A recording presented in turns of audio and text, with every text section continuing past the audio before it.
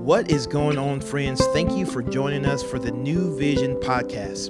We here at New Vision believe that the gospel transforms lives. So we're going to take an opportunity to open up God's word and see what he has to say so that we can take the best next step to become more like Jesus. Hello, everybody, and welcome to the New Vision podcast.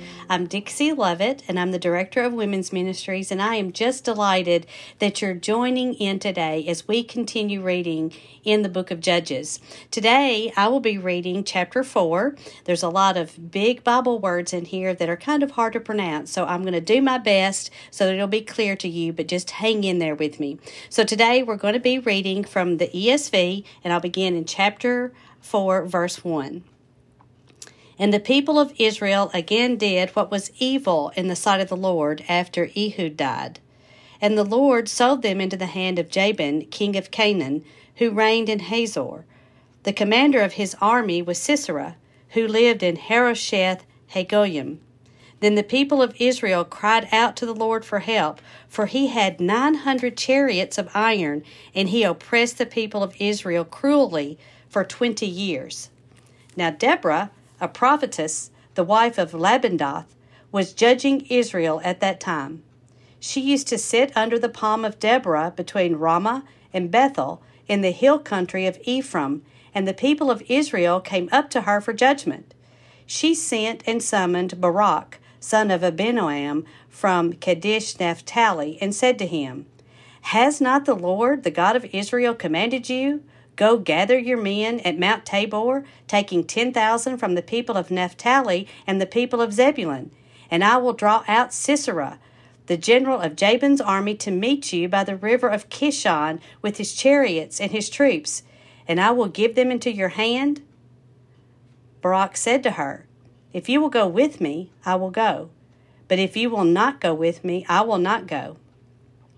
And she said, I will surely go with you. Nevertheless, the road on which you are going will not lead to your glory, for the Lord will sell Sisera into the hand of a woman. Then Deborah arose and went with Barak to Kadesh. And Barak called out Zebulun and Naphtali to Kadesh, and 10,000 men went up at his heels, and Deborah went with him. Now Heber, the Kenite, had separated from the Kenites, the descendants of Hobab, the father-in-law of Moses, and had pitched his tent as far away as the oak in Zaanannim, which is near Kadesh. When Sisera was told that Barak, the son of Abinoam, had gone up to Mount Tabor, Sisera called out all his chariots, 900 chariots of iron, and all the men who were with him, from Harosheth Hagoyim to the river Kishon. And Deborah said to Barak, Up! For this is the day which the Lord has given Sisera into your hand. Does not the Lord go out before you? So Barak went down from Mount Tabor with 10,000 men following him.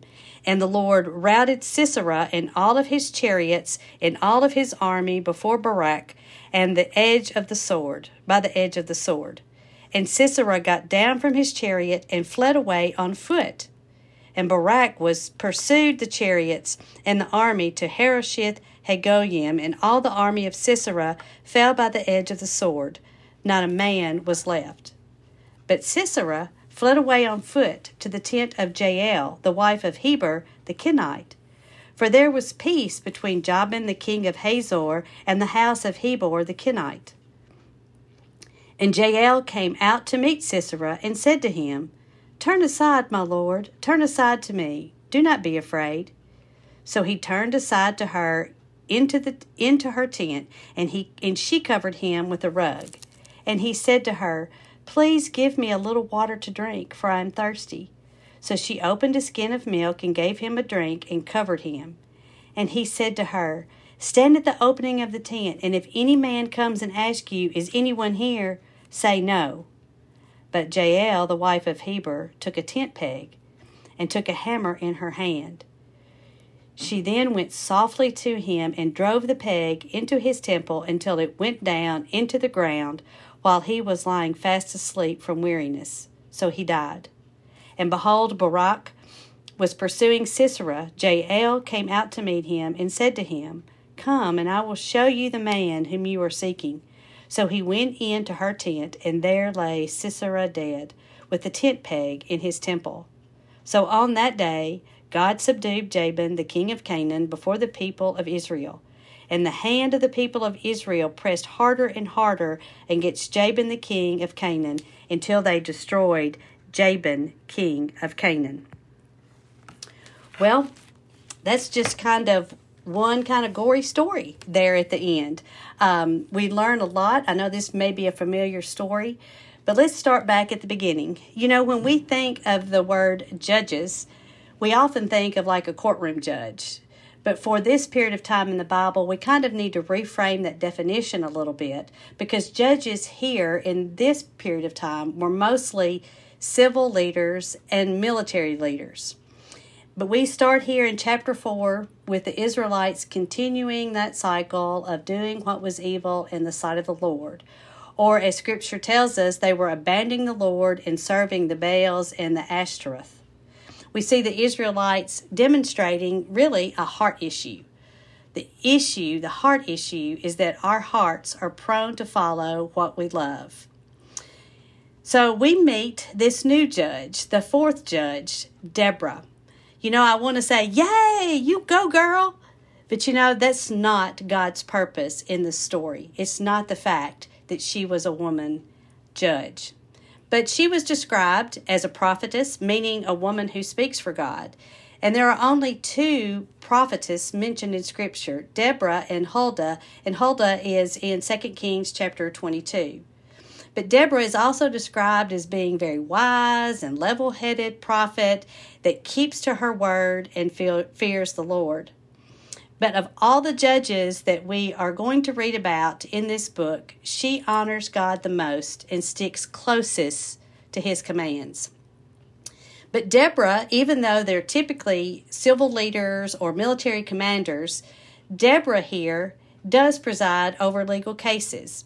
And I was reading with my granddaughter in one of her Bible story books recently, and it states it this way, that she was the only woman judge, and that she sat under a palm tree in the hills of Ephraim near Judah, giving advice and solving problems.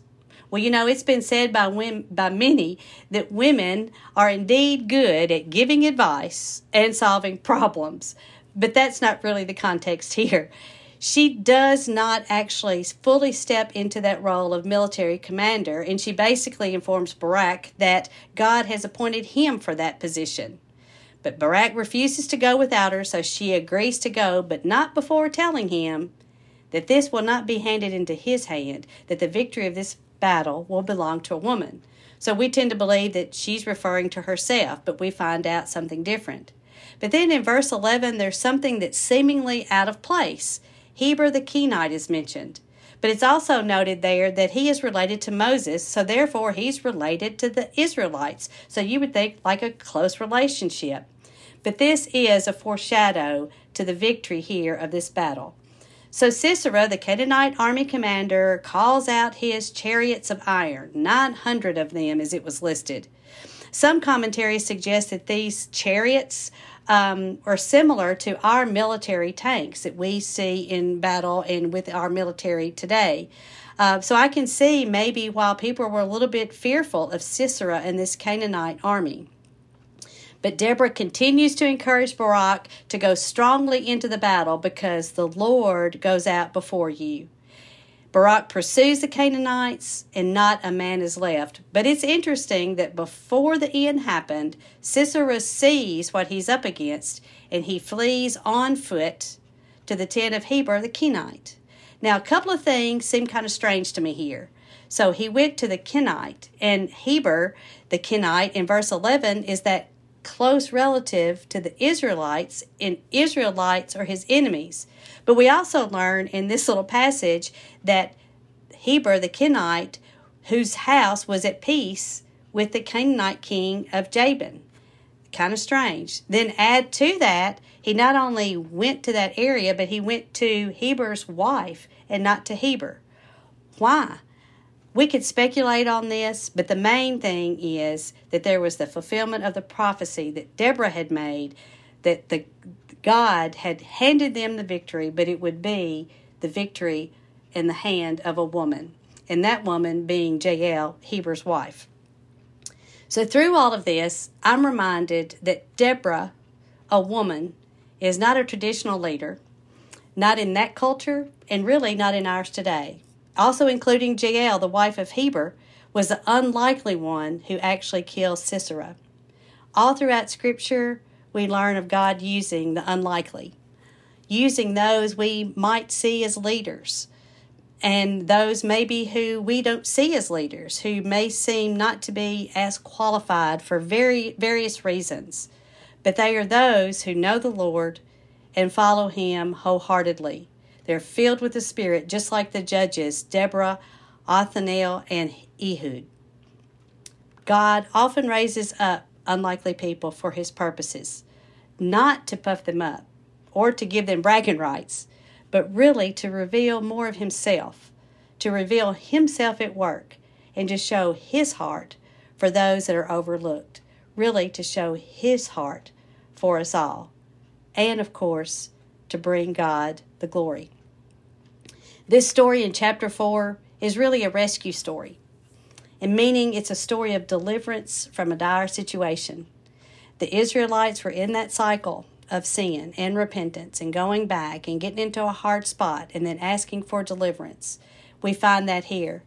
But the Israelites here were delivered by strong, courageous people like Deborah and Barak and Jael.